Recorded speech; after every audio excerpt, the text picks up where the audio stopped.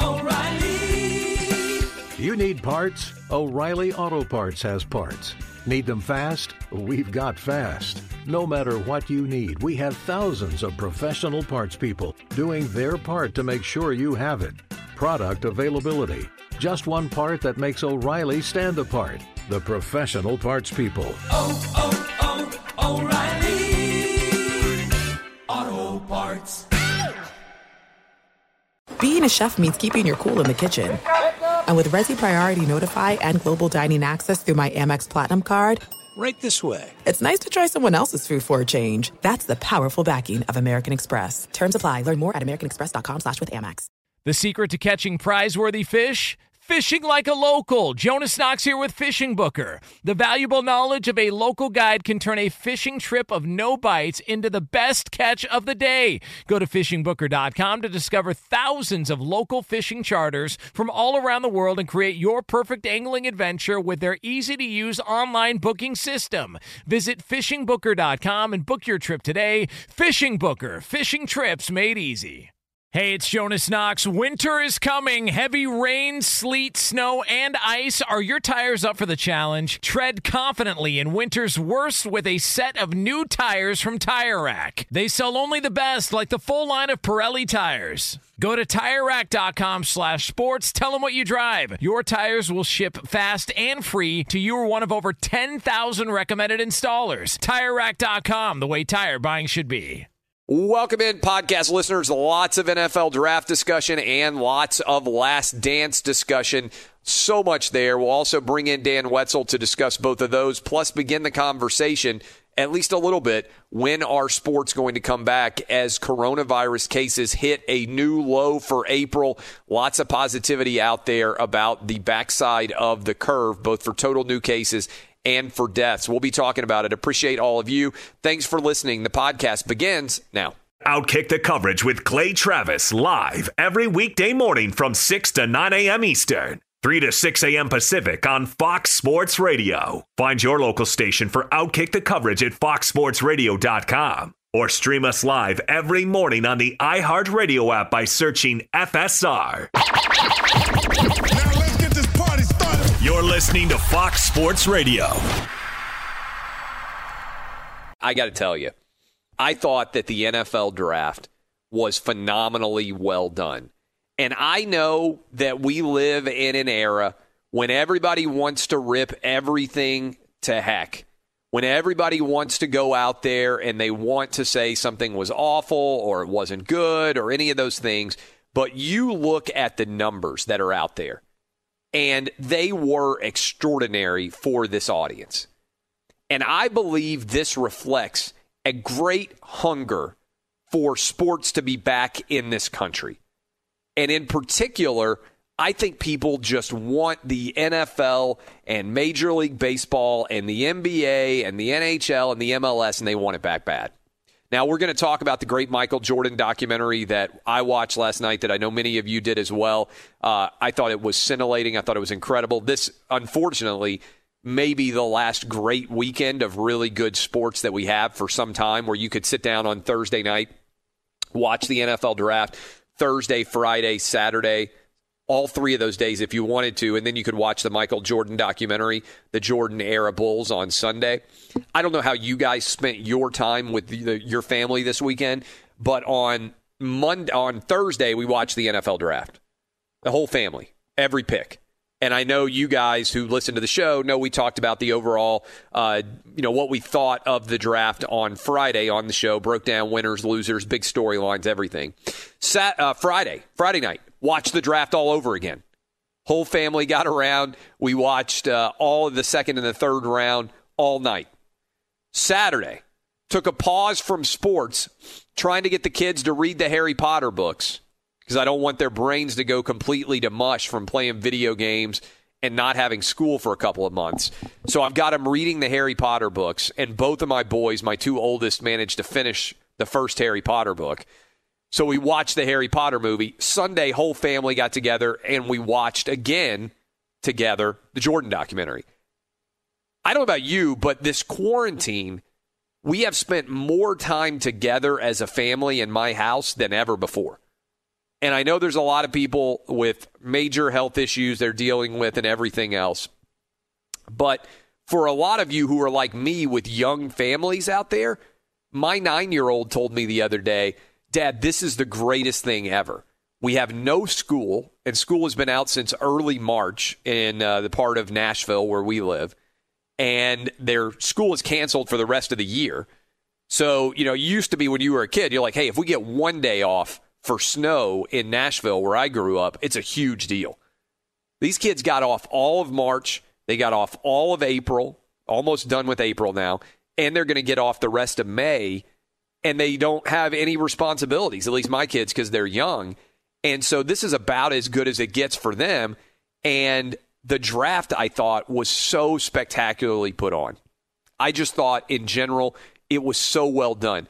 15.6 million people watched the draft on Thursday night. And it wasn't just that day that numbers were up massively.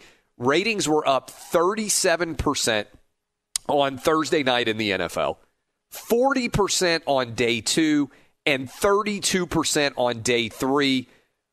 People watched all 3 days. And this is an important lesson. And I know there are a lot of people out there who work in the world of sports. You might be surprised. Coach, they're executives, whatever they are, they pay attention to Outkick in particular. And we appreciate all of our audience regardless. But I think this is an important lesson about not listening oftentimes to people who come out and say that there's a lot of bad things will happen if people keep with their normal expected dates, right? Like, there were people, including Mike Florio, who works for NBC, Pro Football Talk. He came out and he said, if the NFL doesn't stop free agency, it's going to be a day that they'll be regretting for decades. It'll be like the JFK assassination of the modern era. And then what happened? NFL free agency took place, was wildly popular. Nobody was offended by it. Adam Schefter came out and said, I don't know what in the world the NFL could be thinking, keeping the NFL draft at the same dates that it's going at right now with the coronavirus infections going on right now. And then what happened? More people watched than ever before because ultimately the draft is an uplifting story. It's a positive story. It's a story of kids, most of whom are not raised with substantial wealth, suddenly becoming incredibly wealthy and seeing their dreams realized in one night or 2 nights or 3 nights, as the case was. I don't get tired of it at all. I really don't. As a kid who was raised without wealthy parents, as someone who has worked his way up, I feel a great deal of kinship with a lot of these kids in athletics who go from having nothing to working their way into having a great deal. Now, my climb has taken more years than theirs has, but it's funny. I was in the Fox Sports studios back on July 4th when we were finishing Lock It In. And I was sitting with an athlete in the green room at Fox. I'm not going to tell you who it was. But we're sitting there because this is an off-the-record conversation. But we're sitting there, and it's a pro athlete that most of you would know. And I'm sitting there talking with him, and he's on the phone, and he's talking with his kids on, FaceTime. And he's having to lecture one of his kids about the way that he's behaving. Young kid. He's got a young kid. I got 3 young kids.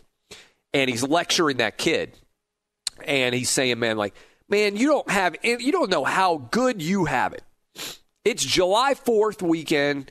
You're at a pool. You're hanging out with your brothers and your sisters and your mom, all your family. You got as much food as you want. You got all that. He's just running through all the things that this kid has working for him. He finishes the conversation, hangs up the phone. And he just looks at me. He's like, man, I don't know how to do it. I said, you know what? I know exactly how you feel. Because now my kids have a lot of advantages that the average kid doesn't have out there. They're fortunate. They are in a different income category than I was ever in. They're in a different zip code than I was ever in. And I've told this story before, but to me it epitomizes the NFL draft. And I know that there's a lot of athletes out there who know exactly what I'm talking about. I try to make my kids understand the importance of hard work. And I thought that I had an incredible parenting moment. I really did. I'm walking through the neighborhood with my kids. And they're complaining because they're coming from a house where a kid had, I think it was a trampoline in the backyard. And we don't have a trampoline in our backyard. Maybe it was a pool. I don't remember what it was. It was some asset that we don't have in our house. We don't have a trampoline in our backyard, and we don't have a pool in our backyard.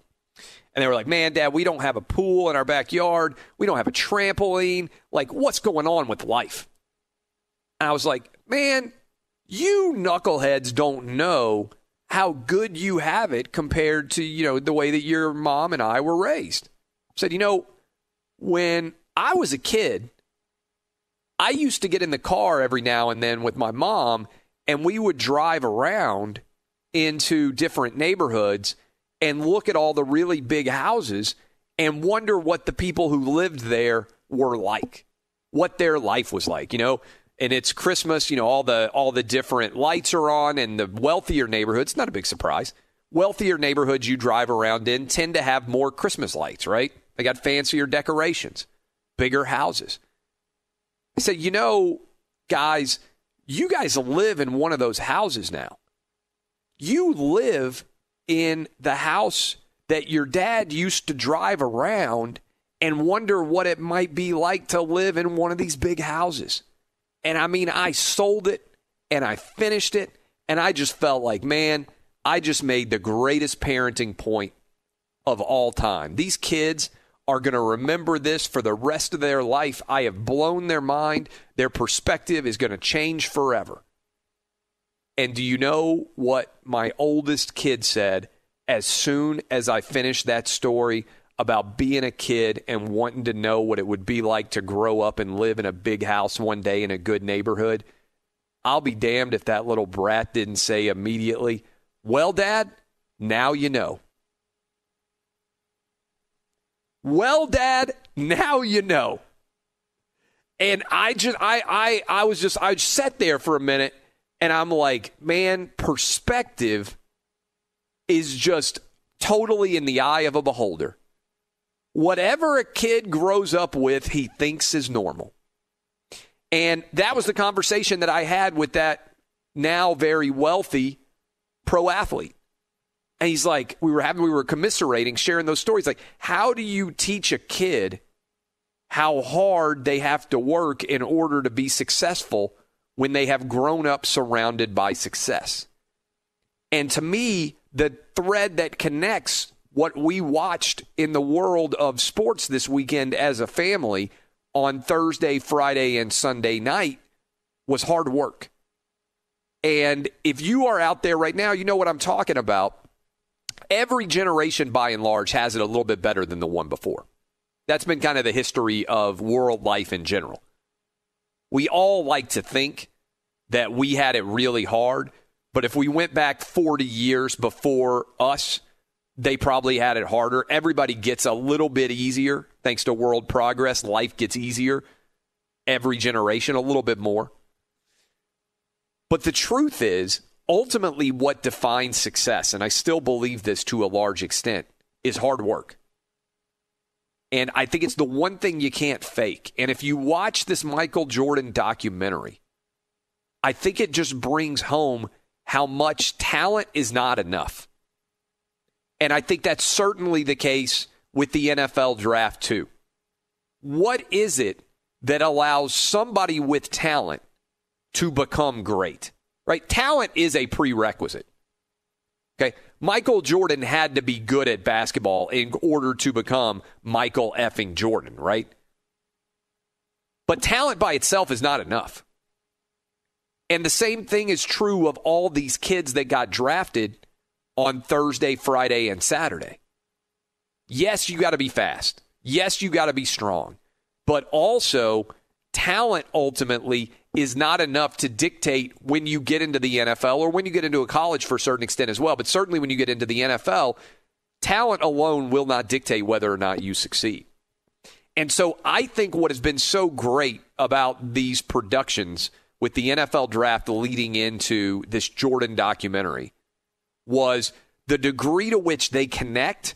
And if you are a parent at home right now and you are like me and you have kids that are out of school and you got kids that may well have been quarantined or socially distanced in your home without a lot of other kids around them for a long time, how do you continue to teach and mold them in a positive way? Sport's a big part of that. And as I said earlier, my little league's been canceled. Your little league's probably been canceled.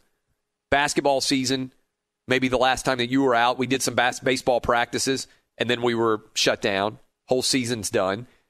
So having these events on television, which can still use sports to impart and train important life lessons, is, I think, really, really valuable. And I give credit to a large extent to the NFL for being willing to look past people who might well have criticized their decision to keep these events going and to do them even though there was going to be criticism out there for them. I really strongly do. And I think they have been fantastically rewarded with the audiences that have chosen to consume this product. So I got to give the NFL tremendous credit. I got to give ESPN tremendous credit for getting this documentary out. And with all the technological glitches that could have gone on, I got to give a lot of props to ESPN for the way in the NFL Network that they put all this draft together. I just thought it was seamless. And this is speaking from a guy's perspective who knows how television works in some level, having done daily television a lot. It's not an easy process to get it all out there. There are a lot of moving parts and there are a lot of people involved. And I just think they've done an absolutely incredible job. But what I saw connecting the thread of the weekend of activity in the NFL and also the Michael Jordan documentary was the importance of hard work and how talent alone does not guarantee, by any stretch of the imagination, success. And so how do you impart hard work? Sports is a big part of imparting hard work in our country. We'll continue to talk about the NFL draft. I want to talk about this Michael Jordan documentary in more detail. I took notes, again, just like I did on last Sunday, and told you we would talk about it. Also going to talk more about the NFL. What did we learn about who was drafted, the positions that were valued, and which teams in particular did we think, and by we I mean me, did I think particularly did a fantastic job of drafting. This is Outkick the Coverage with Clay Travis. Hey, it's Jonas Knox, and you know O'Reilly Auto Parts. You know, O'Reilly, who are in the business of keeping your car on the road. O'Reilly Auto Parts offer friendly, helpful service and the parts knowledge you need for all your maintenance and repairs. They've got thousands of parts and accessories in stock, either in-store or online, so you never have to worry if you're in a jam. The team at O'Reilly Auto Parts can test your battery for free in or out of your car. If it needs to be replaced, they'll help you find the right battery for your vehicle. Need your windshield wipers replaced, a brake light fix, or a quick service? They'll help you find the right part or point you to the nearest local repair shop for help. Whether you're a car aficionado or an auto novice, you'll find the employees at O'Reilly Auto Parts are knowledgeable, helpful, and best of all, friendly. And by the way, I was just at O'Reilly not that long ago, within the last month, and guess what? Needed some help with the alternator, had some questions with the batteries. They helped me right away and did it right there in the parking lot. The professional parts people at O'Reilly Auto Parts are your one-stop shop for all things auto, do-it-yourself, and you can find what you need in-store or online. Stop by O'Reilly Auto Parts today or visit them at O'ReillyAuto.com/2pros. That's O'ReillyAuto.com/2pros. At Bet365, we don't do ordinary. We believe that every sport should be epic. Every home run, every hit, every inning, every play. From the moments that are legendary to the ones that fly under the radar. Whether it's a walk-off grand slam or a base hit to center field. Whatever the sport, whatever the moment. It's never ordinary at Bet365. 21 plus only. Must be present in Ohio. If you or someone you know has a gambling problem and wants help, call 1-800-GAMBLER. I'm Katya Adler, host of The Global Story. Over the last 25 years, I've covered conflicts in the Middle East, political and economic crises in Europe, drug cartels in Mexico. Now I'm covering the stories behind the news all over the world in conversation with those who break it. Join me Monday to Friday to find out what's happening, why, and what it all means.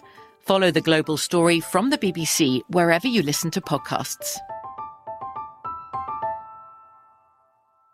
Hey, it's Jonas Knox. You've put it off long enough. It's time to replace your tires. Tire Rack has tires that will elevate your drive. Touring tires for commuter comfort, performance tires for sporty handling, all-terrain tires for on- and off-road adventure. Go to TireRack.com to get started. Not sure where to begin? Use the Tire Decision Guide to get a personalized tire recommendation. The right tires for how, what, and where you drive. Choose from the full line of Firestone tires. Shipped fast and free to a recommended installer near you, or choose the convenience of mobile tire installation. They'll bring your new tires to your home or office and install them on site. It doesn't get much easier than that. Go to TireRack.com/sports to see their Firestone test results, tire ratings, and consumer reviews. And be sure to check out all the current special offers. Great tires and a great deal. What more could you ask for? That's TireRack.com/sports. TireRack.com, the way tire buying should be. All right. I don't understand the decision to draft Jalen Hurts by the Philadelphia Eagles either. And we could talk about the NFL draft after the first round, which you already talked about the first round a lot. But I think almost all of you who watched The Last Dance are still in awe over so many different things that happened in that documentary last night.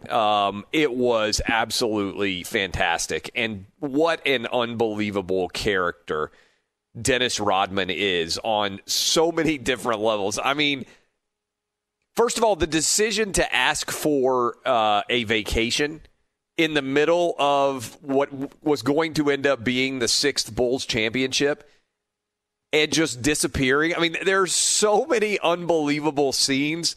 The one that I think stands out the most to me that was actually on tape is Rodman running a beer and then hopping on a motorcycle with a police escort to leave. I don't know if he was leaving Bulls the game or practice or where he was going. It was at night, but he's running a beer, and then he takes the beer, out, and then he just takes off. And I mean, it was unbelievable to watch in general. I mean, I was just I watched that and I think, oh, my God, can you imagine? Can you imagine? That was just one tiny little thing Dennis Rodman did. But can you imagine what the reaction would be today if there was a video clip of a player running a beer and with a police escort then hopping on a motorcycle and driving away at a pretty good rate of speed without a helmet on? I mean, people would lose their mind. I'm not even sure who the player in the NBA you could even think of trying to pull that off, right? Like, you think about who the bad guy is in the NBA or kind of the free spirit is in the NBA. I'm not even sure exactly who that guy would be. But can you imagine that Twitter clip going out there and how much attention it would get and all the stories that would be written about it and everything else? And that was one small part of The Last Dance. So that in and of itself, I totally had forgotten about Dennis Rodman dating Madonna. I mean, that is a wild story. And then when he was almost like, the story was, I remember reading in SI that Rodman was thinking about killing himself at the Palace. That's why he had the gun in his car. And it was like that was a crucible moment for him where he stopped trying to pretend to be somebody else. And so then he gets traded to the Spurs. He breaks out the Demolition Man hair. And for those of you out there, like the NBA back in the day, I feel like there's a lot more NBA players with sort of exotic looks, if you want to describe it like that, with hair or, like with tattoos or whatever it was. But back in the day, the NBA was a pretty clean-cut league in the 90s, right? Like, even tattoos weren't that common. And all of a sudden, when Dennis Rodman came out, and, like, you had in the 70s and 80s, we saw with Phil Jackson, he's like, or the 60s or whatever, like, I'm dropping acid. And then you had the 80s, which was like the cocaine era, as we heard last episode, where Jordan's like in 84 when I came into the league. We had the craziness that was going on with the Bulls back in that day. And I took notes on both of those episodes. And what did he call it? He called it the, let's see, I wrote it down, the Bulls traveling cocaine circus back in 84. But by the late 90s, like everything was pretty chill in the NBA. It was very corporatized, for lack of a better word. And so when Dennis Rodman suddenly went blonde hair, that was pretty wild with his Demolition Man look. But then when he said, I need a vacation, and he just disappears to go to Vegas, I was like, I don't even remember that story. And I was a pretty big Bulls fan back in the day. I mean, I was watching all their games. I didn't even remember that Dennis Rodman just disappeared. And then how about Dennis Rodman is gone, and all of a sudden, like, he has to go get Dennis Rodman, and he's knocking on the door, and Dennis Rodman's in bed with Carmen Electra. And by the way, Carmen Electra at that point in time in the late 90s was about as famous of a woman as there was anywhere. I mean, seriously, in the United States, she was the pinup queen. She and Pamela Anderson, for those of you out there who remember those two women, they were like two of the most iconic, famous, hot women in all of America right then. So Dennis Rodman, and by the way, the Dennis Rodman scene where he's lifting weights and he does he's like kamikaze shot. Most people, you'd be like, oh, he's just playing it up for the camera. Dennis Rodman might have been drinking alcohol while he was lifting. I'm not sure what actually was going on there, but that was incredible. And then also, so outside of Rodman, Phil Jackson, the way he managed him was so expert. Like, to go 20 years for Phil Jackson without a losing season as an NBA coach was flat out unbelievable. But the other things that stood out non-Rodman related were obviously the Bad Boys. And the question that I have, that I think a lot of you have, is look at the way the game was played in the late 80s. The Jordan rules, which were basically every time Jordan goes to the basket, we're going to hammer him, with Rick Mahorn and with Bill Laimbeer and with all of those dudes, John Sally a little bit, Dennis Rodman. All of those guys were thoroughly unlikable. And Jordan lost to them in 87, 88, so 88, 89, and 90, I believe. 3 straight years that they were eliminated, the Chicago Bulls, by the Detroit Pistons. And that 1990 game was Game 7, where Scottie Pippen famously got the migraine and they got kind of run. And I remember being a fan of the NBA back in that age, and I was young. I was 10 or 11 years old. But if you remember that, the big discussion point really was, is Michael Jordan capable of winning a championship? That was the big debate. And people forget that now if they're younger, because Jordan's gone on and he ends up winning 6 titles. But the argument was, for people who were anti-Jordan, oh, he's a showboat, oh, he's a scorer, but when push comes to shove, he can't actually win a championship. And so when he loses 3 years in a row to the Pistons, the question was, maybe what the Bulls need to do is be able to get home court advantage so they can then have the opportunity to play a Game 7 at home if they needed it. And then in 91, they came out, and Jordan started lifting weights, as you saw in the offseason. First time he'd ever really lifted weights. And then they blew the Pistons off the court. I mean, there wasn't any there wasn't any ability of the Pistons in that series. And I remember watching it back in the day, but I thought Jordan admitting that he was devastated after they lost that Game 7, that he cried on the bus, and so many iconic lines from this episode. Don't effing whine. Jordan to Horace Grant, like, you can't whine, because once you start whining, then everybody is going to know about that they've got into your head. And when they shoved Scottie Pippen into the stands, if you watched last night, and they said Pippen didn't do anything, he just got up and he continued playing, and they even got, I think, John Sally to talk about it. It was like, oh, we can't even get in their head anymore. We're desperate. And then the Pistons leave without shaking hands. And Jordan saying and still being frustrated by Isaiah Thomas even years later when Isaiah Thomas is trying to explain it away by saying, well, when we got past the Celtics, they walked off the court and they didn't really shake our hands. Jordan said, you can show me whatever you want. You'll never convince me that he wasn't a bleep. And then also we had a great quote from Horace Grant. I can say this one. Horace Grant saying about the way the Pistons left the court, they were straight up bitches. And I got to say, that's a perfect 1990s quote. I feel like back in the 90s and into the early 2000s, that was a standard go-to insult. You act like a straight up bitch, right? It's kind of disappeared. I think it should probably come back. Probably should come back as like kind of the ultimate insult for a guy when he is behaving like the Pistons behaved as they walked off the court. That was such a 90s line from Horace Grant. And by the way, probably like a lot of you, I was sitting around being like, hey, when are we going to hear from Horace Grant? And I still wonder if we're going to be able to hear from Tony Kukoc ever, because he's kind of probably the only good player we haven't heard from. But we broke out B.J. Armstrong, Horace Grant, John Paxson. And how about that shot where you have Ron Harper getting interviewed? Notice, I don't know if Craig Elo turned down the opportunity to do the show. I hope Craig Elo's still alive.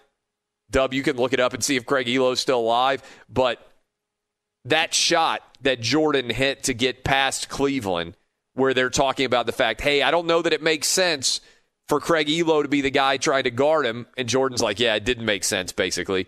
And Ron Harper's still mad about it.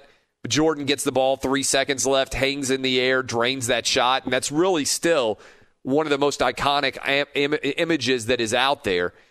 Craig Elo is still alive and well, so I'm glad Jordan didn't kill him with that shot. But when he's leaping in the air to celebrate and Elo is immediately sinking down in the background, such an iconic shot. That's really the shot that really started to put Michael Jordan into iconic level superstardom. But everything about it is absolutely fantastic. And Dub's telling me that right now Elo is the color analyst for Washington State basketball. I can't believe they didn't get him on this documentary. That's a whiff. Maybe he didn't want to do it because he's like, I don't want to have to talk about the shot that defines me more than anything else. Craig Elo is a pretty good player. But everything about this episode was absolutely, I thought, fantastic. Just so well done. If this were Netflix, and this will be on Netflix in July if you haven't watched it yet, but I would be in bed like, hey, you know what? Let's go ahead and keep watching. And I'd probably right now go ahead and watch episodes 5, 6, 7, 8, 9, and 10, and I'd be sitting here totally bleary-eyed, having gotten no sleep at all, because I just keep watching the next episode clicker. And if I didn't watch it last night, I'd finish the radio show this morning, I'd go downstairs and I'd watch the rest of it. That's just how good it is. I mean, it is just absolutely fantastic, so utterly well done. So we're going to continue to talk about The Last Dance. By the way, Dan Wetzel is going to join us in hour 2, and we will talk about The Last Dance. We'll talk about the NFL Draft. We got a lot to react to here on the Monday edition of the program. But I can't, in the event that you are listening right now and you are not watching this Last Dance documentary, I don't know what you are doing. But so many of these quotes, I wrote down a bunch of quotes. I just want to hit them even more. Jordan on the Pistons. I hated them. I hate them today. What about the Doug Collins quote about the play that he called? That was get the ball to Michael and everybody get the F out of the way. I mean, just so many incredible lines. And how about it ending after the win with Jerry Krause dancing on the plane? Just fantastic in all respects from Jerry Krause as well. So when we come back, we'll talk a little bit more about the NFL Draft, more about some positivity, by the way, that's out there about the coronavirus. Maybe real sports will be back before long. All of that and more. This is Outkick the Coverage with Clay Travis. Hey, it's Jonas Knox, and you know O'Reilly Auto Parts. You know, O'Reilly, who are in the business of keeping your car on the road. O'Reilly Auto Parts offer friendly, helpful service and the parts knowledge you need for all your maintenance and repairs. They've got thousands of parts and accessories in stock, either in-store or online, so you never have to worry if you're in a jam. The team at O'Reilly Auto Parts can test your battery for free, in or out of your car. If it needs to be replaced, they'll help you find the right battery for your vehicle. Need your windshield wipers replaced, a brake light fix, or a quick service? They'll help you find the right part or point you to the nearest local repair shop for help. Whether you're a car aficionado or an auto novice, you'll find the employees at O'Reilly Auto Parts are knowledgeable, helpful, and best of all, friendly. And by the way, I was just at O'Reilly not that long ago, within the last month, and guess what? Needed some help with the alternator, had some questions with the batteries. They helped me right away and did it right there in the parking lot. The professional parts people at O'Reilly Auto Parts are your one-stop shop for all things auto, do-it-yourself, and you can find what you need in-store or online. Stop by O'Reilly Auto Parts today or visit them at O'ReillyAuto.com/2pros. That's O'ReillyAuto.com/2pros. At Bet365, we don't do ordinary. We believe that every sport should be epic. Every home run, every hit, every inning, every play. From the moments that are legendary to the ones that fly under the radar. Whether it's a walk-off grand slam or a base hit to center field. Whatever the sport, whatever the moment. It's never ordinary at Bet365. 21 plus only. Must be present in Ohio. If you or someone you know has a gambling problem and wants help, call 1-800-GAMBLER. From BBC Radio 4, Britain's biggest paranormal podcast is going on a road trip. I thought in that moment, oh my God, we've summoned something from this board. This is Uncanny USA. He says, somebody's in the house, and I screamed. Listen to Uncanny USA wherever you get your BBC podcasts, if you dare.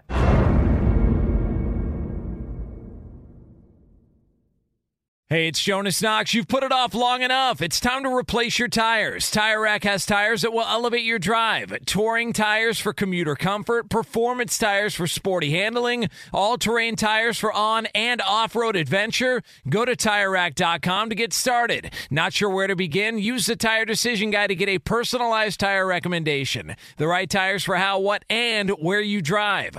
Choose from the full line of BF Goodrich tires, shipped fast and free to a recommended installer near you, or choose the convenience of mobile tire installation. They'll bring your new tires to your home or office and install them on site. It doesn't get much easier than that. Go to TireRack.com/sports to see their BF Goodrich test results, tire ratings, and consumer reviews. And be sure to check out all the current special offers. Great tires and a great deal. What more could you ask for? That's TireRack.com/sports. TireRack.com, the way tire buying should be.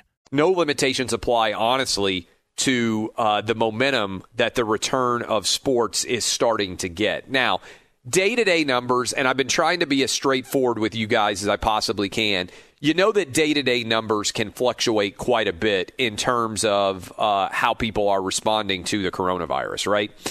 And what I mean by that is the data fluctuates. We're getting a lot more testing in general, which means that total number of cases can be growing substantially, and it can kind of sometimes start to confuse you a little bit. We got a lot of states that are starting to open back up in a big way.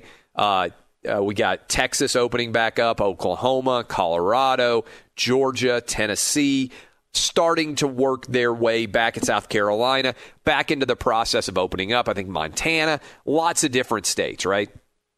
The overall trend lines are becoming incredibly positive. We had one of the lowest dates of total deaths in a very long time from the coronavirus on Sunday. In particular, the state of New York hit a low for the entire month of April. There's no doubt that the state of New York and that New Jersey and Connecticut, which are a little bit behind the state of New York, that they have hit their peak and they have begun to decline. The same thing also seems true in the Detroit area, in the state of Michigan. And in general, it appears almost every state has hit their peak in general, right? Not 100% certain. There's still a lot of moving parts in a country that has 330 million people like the United States. There are so many different day-to-day decisions that are made, tests that are taken, health difficulties, all of those things, right? But the trend lines are right now incredibly positive in terms of the direction in which the virus is going. And I believe that a big part of that now is that we need to start to think about how to get back the NBA, how to get back Major League Baseball, the NHL, MLS, all these sports. We know already that it's very likely that we're going to have the UFC back and that we're going to have NASCAR back based on previous conversations. But I thought this was really interesting. I don't see it as a partisan issue. I don't see it as a Republican or a Democrat issue. I thought what I heard Andrew Cuomo, the governor of New York, the hardest hit state in the entire country, say yesterday about how he wanted baseball back and some of the challenges that might come with that. Listen to Andrew Cuomo, the governor of New York, talking in response to a question about whether baseball could come back. The Yankees, obviously, and the Mets are a big part of the New York City area sports marketplace. Here was Andrew Cuomo talking about it. On the issue of sports, do you imagine, Yankees games happening in an empty Yankee Stadium this summer? I've talked to many of the sports owners and sports companies. Look, I don't know. It's not my business. I don't know the economics. But if your choice was players stay home, I don't know what players get when they stay home by their contract. But assume the players are getting less money or no money, right? If you could make the economics work without the seat sales, right? And you could have teams play without the seat sales, but you had televised and you had the television revenue and whatever else went with that, we're in a different place. Be creative, try to figure it out. But if players could get paid more than staying home and owners would get some revenue versus total shutdown, why not? I'd love to watch it. Have you spoken to Mets and Yankees? Yes. No, I've talked to a number of sports owners. I don't want to get into names. But it does depend. I know enough to know the economics of baseball a little different than the economics of basketball, a little different than the economics of other sports. So it would have to be up to them that they do an economic analysis that says, some revenue is better than no revenue, and my players are willing to negotiate a contract reduction. And if they could do it, but everybody has to think outside the box, right? Because there is no box. That was Andrew Cuomo, and again, that's one reason why I am so incredibly optimistic about sports coming back in this country, because it's not a partisan issue. I think the Dana Whites, the Vince McMahons, all of these guys who are working hard, whether it's the UFC or WWE, to get sports back, I think they deserve as much possible praise as we can give them. America's can-do spirit demands that sports come back sooner rather than later, and we get back to a sense of normalcy. We'll talk more about Jordan, more about the NFL draft, and Dan Wetzel, Yahoo Sports national columnist. Be sure to catch live editions of Outkick the Coverage with Clay Travis weekdays at 6 a.m. Eastern, 3 a.m. Pacific.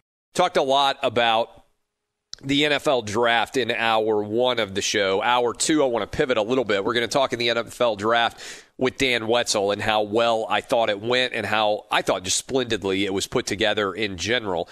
And we're going to talk with him here in a little bit. But first, I wanted to talk more about the Jordan documentary, in particular, how well done I think this is and what it's saying and presenting for so many people out there who might otherwise not necessarily be that familiar with Michael Jordan. And it sounds crazy to say, but I put my own kids in this camp, and being able to watch this documentary with them on Sunday.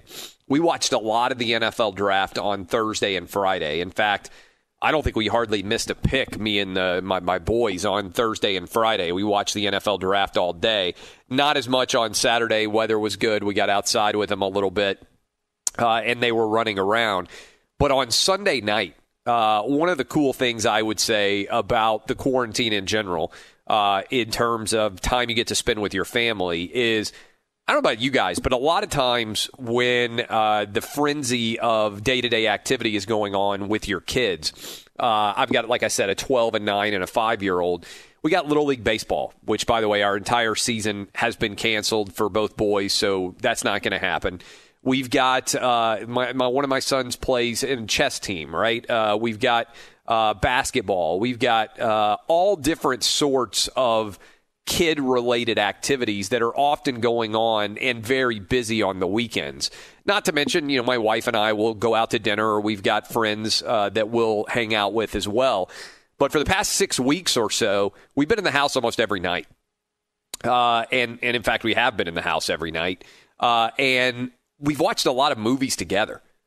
And so, for instance, on Thursday and Friday night, we watched The Draft. That's what the whole family got around. We had pizza. We watched The Draft. It was a lot of fun. And again, I thought the NFL did a splendid job putting on The Draft. And then on Saturday night, one of the things I've been trying to get my oldest 2 boys to do is read more. And so I've got them reading the Harry Potter books in a way to try to encourage them to read more and play Madden less. Because I don't know about your kids, but my kids would play Madden video game. My youngest would play Minecraft. Like, they would play video games all day long. And I'm not one of these parents out there who's like, oh, your brain's going to be rotted if you played video games. Because I grew up in the Mike Tyson Punch-Out, Tecmo Bowl, Major League Baseball, RBI Baseball. Like, I grew up in that era playing all those games, leading into the early variations of Madden, NBA Jam, all that stuff I grew up playing. So my parents might well have thought, oh, that's going to rot your brains, like video games are the devil. Well, my generation of parents now, we grew up on video games. I think we turned out okay. I think the kids are probably going to turn out okay. It doesn't mean I want them sitting around playing video games all day. And so being able to share things. So we watched the Harry Potter movie, Sorcerer's Stone, episode 1, with the whole family, and they loved it, right? Because the kids both finished the first Harry Potter book. And so we watched that. We're trying to encourage them. We'll watch more movies together. But we watch movies basically 3 or 4 nights of the week. We've watched movies together. Whole family movie, whole family sits around. It reminds me a little bit of my youth when the 1980s, when everybody watched the same thing on television. You know how we've reached this new era where everybody has something that's made specifically for them? But it used to be, I was a member of The Cosby Show, Family Ties, Generation, Growing Pains, Who's the Boss, whatever those shows were that we all grew up watching. Sit down and all watch them together. Your grandma could watch it. Your 8-year-old sister could watch it. Mom and dad could watch it. Fresh Prince of Bel-Air. Everybody sits down and watches the same show. It's kind of what we're doing now. And that's how I felt about this Michael Jordan documentary for a second straight Sunday, where we built the whole evening around everybody's going to sit down and watch this story about Michael Jordan and the 1990s Bulls. And my kids are enraptured by it because the 1990s are far enough away to them that it seems really old, right? Like my 9-year-old, it's like, Dad, they didn't even have a 3-point line when Michael Jordan was playing in college. I'm like, yeah, the 3-point line used to not be on the basketball court. And he's like, what? What are you talking? That's crazy. So Steph Curry could have been shooting. Yeah, Steph Curry could have been shooting from anywhere. It only counted 2 points. When Steph Curry's dad started playing basketball, there was no 3-point line at all. And he's like, oh my God, his world is just blown. His mind is blown. But they've heard about Jordan as being kind of this legendary character, and to be able to sit and basically not know the stories that well. They don't know what's going to happen in the series against the Detroit Pistons. So they're watching it if you're young and you're not like a hardcore student of basketball history, which most young kids aren't. They know what's happened in their era. Then they're watching it and they're like, oh my God, the Pistons were just hammering Michael Jordan. Yeah, I'm like, yeah, they didn't have flagrant ones and flagrants two, and people didn't flop in the NBA back in the day like it's soccer. And they're just like enraptured by the entire process. And I gotta say, it is just so incredibly well done, even for people like me, to take me back in time, because I was a young kid when I had an opportunity to watch Jordan. I was rooting as hard as you can root for anybody for Michael Jordan to get past the Detroit Pistons. And I remember watching those games like as much and as aggressively as I could as a fan. And I just remember that feeling of being a young kid and watching Jordan win his first title against the Magic Johnson era Lakers. Granted, the Lakers were injured. I know there's people out in L.A. like, well, that wasn't the real. Yeah, okay. Injuries on that Lakers team, but the beginning of the Michael Jordan era, we saw him kind of rising to prominence. And I talked about in hour one, probably talk about it more in hour three as well, that a huge part of Jordan's ascension was predicated on other people being willing to be the villains and letting him be the superstar. But, man, I got to tell you, I absolutely loved it. A lot of great sports television for a family for a change in this weekend, this Thursday, Friday, Saturday, Sunday. This is Outkick the Coverage with Clay Travis. Hey, it's Jonas Knox, and you know O'Reilly Auto Parts, you know, O'Reilly, who are in the business of keeping your car on the road. O'Reilly Auto Parts offer friendly, helpful service and the parts knowledge you need for all your maintenance and repairs. They've got thousands of parts and accessories in stock, either in-store or online, so you never have to worry if you're in a jam. The team at O'Reilly Auto Parts can test your battery for free, in or out of your car. If it needs to be replaced, they'll help you find the right battery for your vehicle. Need your windshield wipers replaced, a brake light fix, or a quick service? They'll help you find the right part or point you to the nearest local repair shop for help. Whether you're a car aficionado or an auto novice, you'll find the employees at O'Reilly Auto Parts are knowledgeable, helpful, and best of all, friendly. And by the way, I was just at O'Reilly not that long ago, within the last month, and guess what? Needed some help with the alternator, had some questions with the batteries. They helped me right away and did it right there in the parking lot. The professional parts people at O'Reilly Auto Parts are your one-stop shop for all things auto, do-it-yourself, and you can find what you need in-store or online. Stop by O'Reilly Auto Parts today or visit them at O'ReillyAuto.com/2pros. That's O'ReillyAuto.com/2pros. At Bet365, we don't do ordinary. We believe that every sport should be epic. Every home run, every hit, every inning, every play. From the moments that are legendary to the ones that fly under the radar. Whether it's a walk-off grand slam or a base hit to center field. Whatever the sport, whatever the moment. It's never ordinary at Bet365. 21 plus only. Must be present in Ohio. If you or someone you know has a gambling problem and wants help, call 1-800-GAMBLER. From BBC Radio 4, Britain's biggest paranormal podcast is going on a road trip. I thought in that moment, oh my God, we've summoned something from this board. This is Uncanny USA. He says, somebody's in the house, and I screamed.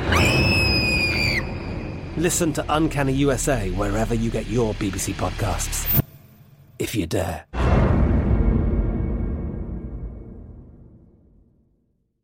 Hey, it's Jonas Knox. You've put it off long enough. It's time to replace your tires. Tire Rack has tires that will elevate your drive. Touring tires for commuter comfort, performance tires for sporty handling, all-terrain tires for on- and off-road adventure. Go to TireRack.com to get started. Not sure where to begin? Use the Tire Decision Guide to get a personalized tire recommendation. The right tires for how, what, and where you drive. Choose from the full line of Redestein tires. Shipped fast and free to a recommended installer near you, or choose the convenience of mobile tire installation. They'll bring your new tires to your home or office and install them on site. It doesn't get much easier than that. Go to TireRack.com/sports to see their Redestein test results, tire ratings, and consumer reviews. And be sure to check out all the current special offers. Great tires and a great deal. What more could you ask for? That's TireRack.com/sports. TireRack.com, the way tire buying should be. We bring in Yahoo Sports national columnist Dan Wetzel to join us now. Dan, appreciate you joining us. I thought you nailed it with your column, and I think it's something that we talked about on the show, but also that many people felt as well. The NFL has gotten a lot of criticism over the last several years because they are sort of the elephant in the room. It's easy to just kind of take swings at them and point out things that they did wrong. But, man, I thought they delivered, and ESPN and the NFL Network and all the prognosticators and everything else pretty much a fantastic sports viewing opportunity for many of us around the country on Thursday, Friday, and Saturday. And I know you did as well. How did they manage to get this so right? Well, I don't know if they had they had a choice. It was like, this is what we have, and then it just worked. I thought it was so well. It was. I've gone to a lot of drafts for the last 20 years, and they're really boring in person. The green room is a really tense, awkward place. Yep. Everyone's dressed up. It's almost like they're not comfortable. There's camera. It's just an awkward place. And so when we got rid of that by going into the prospects' houses, and I know they do that some later in the draft, but to do it on all of them, and then to have fairly small crowds because of the quarantine, I just thought it was great. You just really saw you almost saw what these guys were about. And this is their family, and this is their living room, and this is how they dress, and this is their value. It was just real. I think that was kind of it. And you just, hey, there's Grandma. Look at that. She's and you could just feel like you were one of them. And then at the same time, you're looking into the homes of the GMs and the coaches. And so you have almost the same thing. And all of a sudden you'll go, oh, wow, I didn't know gosh, Matt Rule's little daughters are cute. And, just people and it's just the different stuff. Cliff Kingsbury's house and Jerry Jones's yacht and Mike Zimmer with a roaring fire and Belichick throwing his dog on there to be funny. And, I just thought it was great. You didn't know what was coming next. And it wasn't canned, produced. It wasn't like, look at these fireworks. These are exciting. It was like, no, this is pretty exciting. So I just thought it was terrific. I thought Goodell was like the everyman, in a very unexpected way. Other than the fans booing and the little thing, I thought almost every gimmick they came up with worked. I'm with you. And I know, look, I was at the big spectacle in Nashville last year because it's my hometown. 600,000 people were there. I was there on multiple days. I took my family down on the opening Thursday of the first round to be able to watch it. The atmosphere was phenomenal. It was electric. It was exhilarating. It felt right last year. This felt right this year. And I thought the tone was set from the first draft pick when we go into the home of Joe Burrow. And he's sitting on a couch between his mom and his dad, and that's it. In his 704, represent the region of Ohio that he's from. And I thought that, for the most part, there were some exceptions, but I thought for the most part we eliminated a lot of the hangers-ons. And I think it kind of reflects what people have in their own life going on right now, which is a lot of the bells and whistles are gone, and you kind of strip it back down to the basics. I don't know about you. I know you got 2 daughters. I'm sure you're around with the house with them a ton. I got 3 sons, spending an inordinate amount of time with them. But it's almost like in this sort of crazy web of external chaos, you in some way recognize how important the people are who are closest to you, and a lot of the noise disappears. And I feel like a lot of the time you see these draft parties, there's 50 people there, there's 100 people there. Right. And you might care about those people, and you might be glad that they're there, but they're not all integral to your day-to-day life. I feel like for many of us, and maybe most of us, we basically strip back everything to the integral moments of our life. And I thought for the coaches and GMs, seeing their kids, I thought was fantastic. For the owner, seeing a lot of their grandkids sometimes in the shots, if they were in the shot, was great. And I just thought it was a really, really good look for the NFL, which oftentimes seems like this big corporate leviathan, and it humanized what is oftentimes a very business-like environment.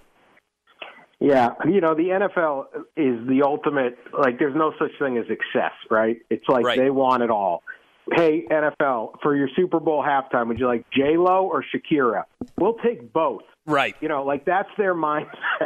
So that's a great point. They want the craziest stuff, and this was supposed to be Vegas. And, there was a simplicity to it. And even, the Burrow one was so understated. It's just mom, dad, and Joe. And we were laughing on our podcast, you live the American dream. You're the number 1 draft pick in the NFL, and you're going to be in Vegas. Like, you're going to celebrate the number one draft pick in Vegas. No, sorry. That night's out. You're going to go to your boyhood bedroom. Go to sleep after, like, sharing a wine with your mom, right? Yeah. You got any, like, white wine still in the fridge. But, you know, at the end of the day, that's a special thing, too. And so I just thought it was cool. There were so many funny things you couldn't believe. You know, just Jordan Love had like takeout in front of him. I think like there's murals on the wall and T-shirts and some of them made balloons. It just was. I just thought it was terrific. Like I said, it was real. It was just hard to turn away. You just want to see what was next.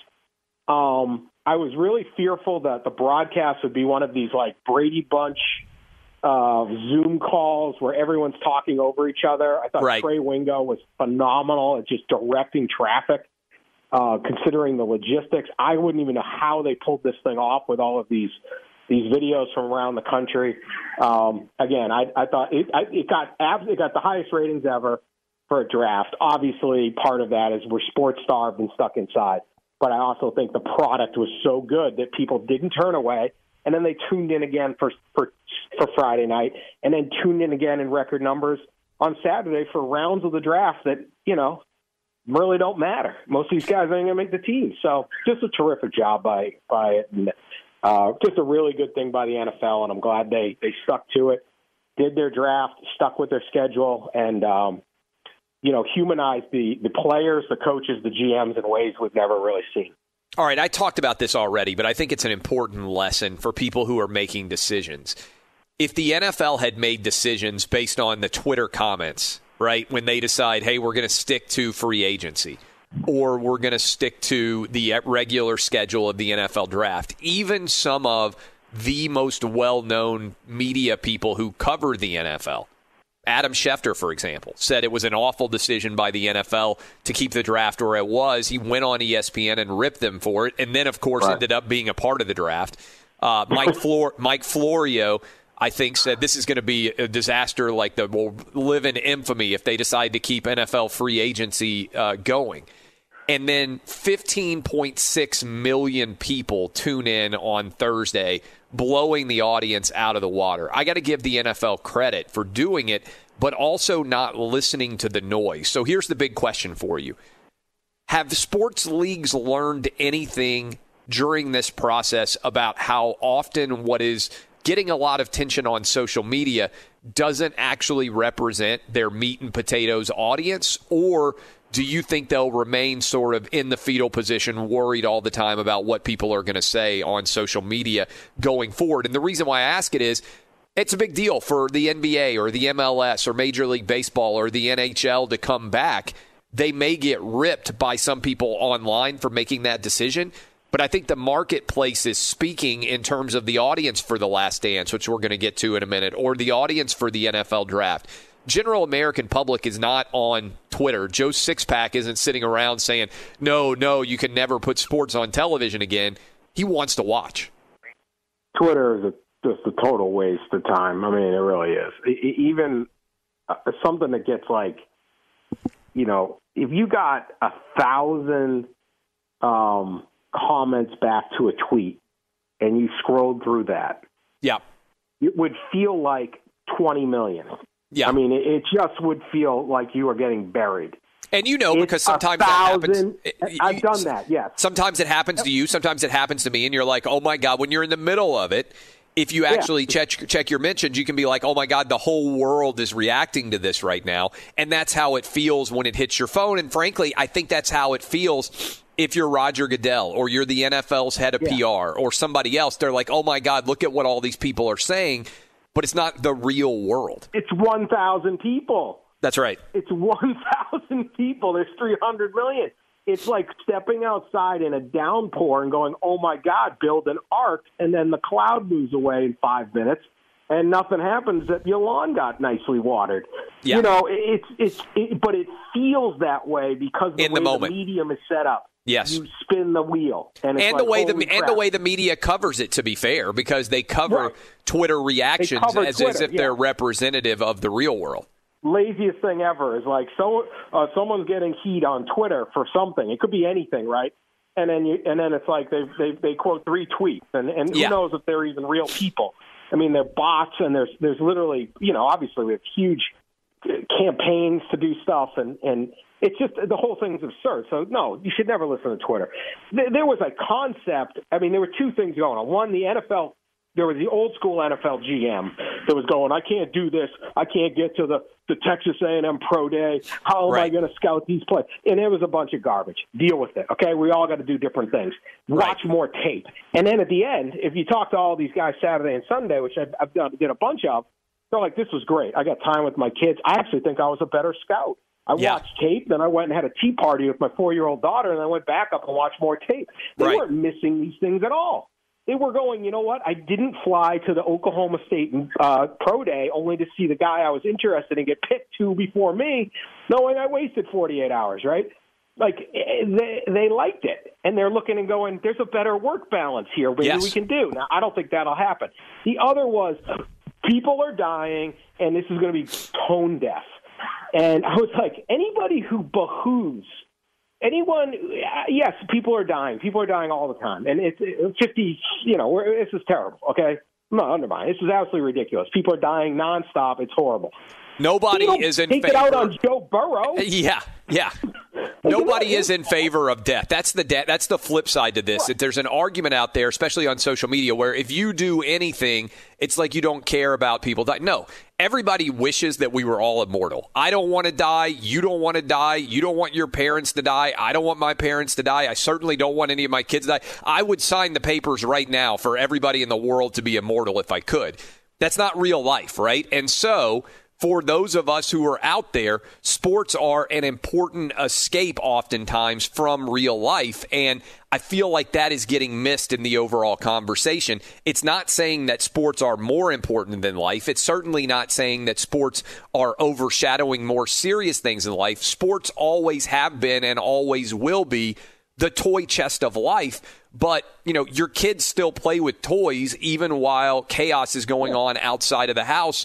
And adults like to kick back and watch Netflix or watch their favorite sporting events the same as they would even if things weren't as bad. Absolutely. And back in the day during wars and during depressions, they made sure sports leagues stayed open.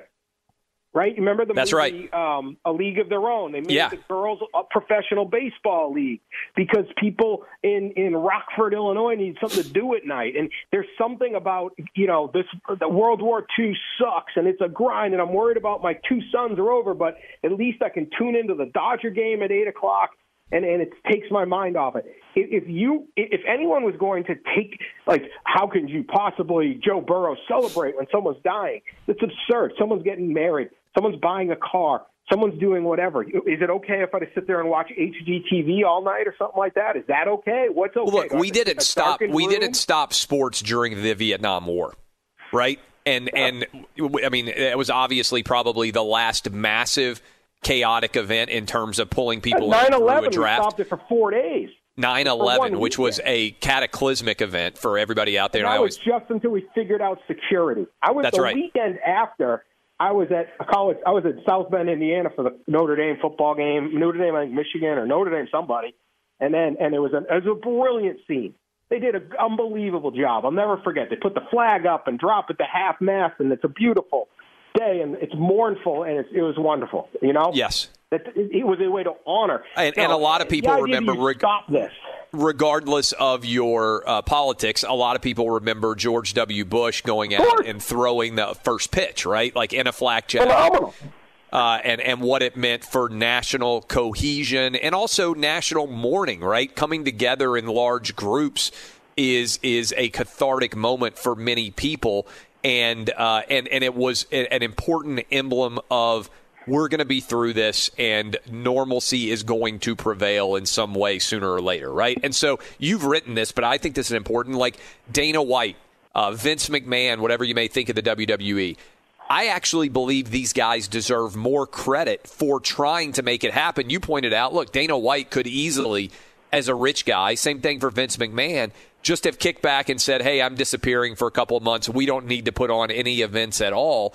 but the American spirit is about finding a way, and those guys have found ways, in theory, to get their sports back in front of the community. Yeah, I think they all should. I talked to Dana White about it when he's trying the first one that ended up getting, he couldn't pull off, but he's like, I live in, he's I don't know, hundreds of millions of dollars. So I got a gym in my house. I got a movie theater. I got pools. I'm fine. I can do this forever. But that's not what we should be doing. And so I just think in any single business we have out there is try to find a way to do it safely. Yeah. Don't do it recklessly, but don't do it safely. Can you open whatever business you have the moment you're allowed to? Can you figure out how to do it? And that's what I think every business is trying to do. Some of them are going, I can't do it. There's states right now that are open. I read, like Georgia, your bowling alley can be open. Well, some of the bowling alley guys are like, I can't do it. They're not open. That's fine. Other ones are like, I think we figured it out. Fine, open up.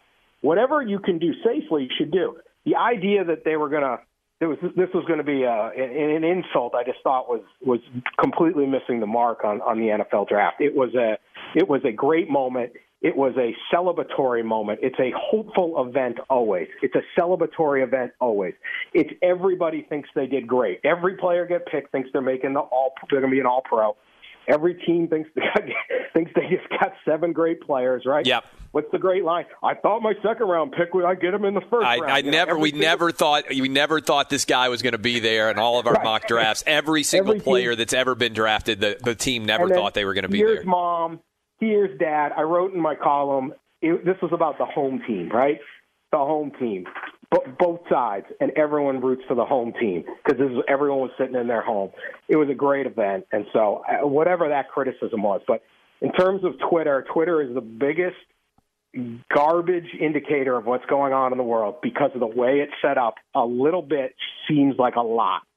And in a country of 370 million, in a world of 7 billion, a couple hundred Twitter comments are still just a couple hundred people. And I can go stand on the corner in Manhattan, normally I can now, and scream and reach a couple hundred people. That's it. Are you good coming back to finish out the hour with us? Sure. This is Outkick the Coverage with Clay Travis.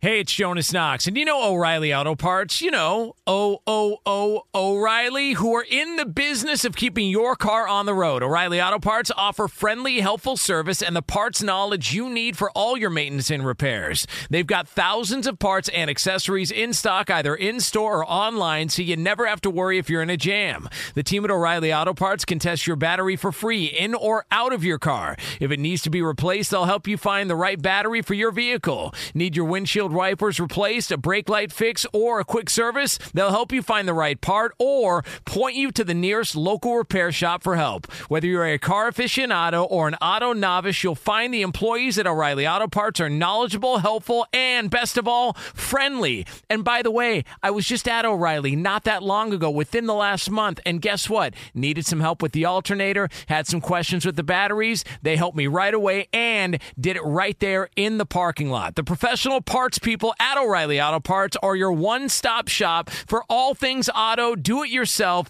and you can find what you need in-store or online. Stop by O'Reilly Auto Parts today or visit them at O'ReillyAuto.com/2pros. That's O'ReillyAuto.com/2pros. At Bet365, we don't do ordinary. We believe that every sport should be epic. Every home run, every hit, every inning, every play. From the moments that are legendary to the ones that fly under the radar. See for yourself when you sign up today and get $150 in bonus bets when you bet just $5. Whatever the sport, whatever the moment, it's never ordinary at Bet365. 21 plus only. Must be present in Ohio. If you or someone you know has a gambling problem and wants help, call 1-800-GAMBLER. Terms and conditions apply. I'm Katya Adler, host of The Global Story. Over the last 25 years, I've covered conflicts in the Middle East, political and economic crises in Europe, drug cartels in Mexico. Now I'm covering the stories behind the news all over the world in conversation with those who break it. Join me Monday to Friday to find out what's happening, why, and what it all means. Follow The Global Story from the BBC wherever you listen to podcasts. Hey, it's Jonas Knox. You've put it off long enough. It's time to replace your tires. Tire Rack has tires that will elevate your drive. Touring tires for commuter comfort, performance tires for sporty handling, all-terrain tires for on- and off-road adventure. Go to TireRack.com to get started. Not sure where to begin? Use the Tire Decision Guide to get a personalized tire recommendation. The right tires for how, what, and where you drive. Choose from the full line of Continental tires. Shipped fast and free to a recommended installer near you. Or choose the convenience of mobile tire installation. They'll bring your new tires to your home or office and install them on site. It doesn't get much easier than that. Go to TireRack.com/sports to see their Continental test results, tire ratings, and consumer reviews. And be sure to check out all the current special offers. Great tires and a great deal. What more could you ask for? That's TireRack.com/sports. TireRack.com, the way tire buying should be. Dan Wetzel with us now. Dan, we were just talking about the NFL draft, but Michael Jordan, Dennis Rodman, Steve Kerr, you got all different sorts of people. Scottie Pippen. The storylines are pretty amazing from those late 90s Bulls teams. I don't even know. I mean, you're not that much different in age than me. Were you covering any of the NBA at all during the Jordan era dynasty with Phil Jackson's team? I was at the final this year. I don't want to give away the plot. Spoiler, they make the finals. I was at the finals that year, and I did cover Jordan a little bit to the tail end of his career, and I have some in his role as an executive. Have you ever seen anything like – because a lot of people – and it blows my mind. This is where I start to think, man, I'm starting to get to be an old guy.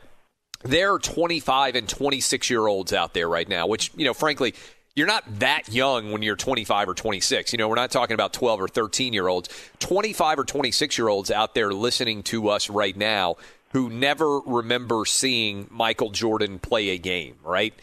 So they are watching this documentary now, and they've heard dad or they've heard grandpa or they've heard their uncle or maybe their older brother or sister, whoever it is. They've heard them kind of talk about Jordan in this kind of legendary way, but they haven't actually seen him play.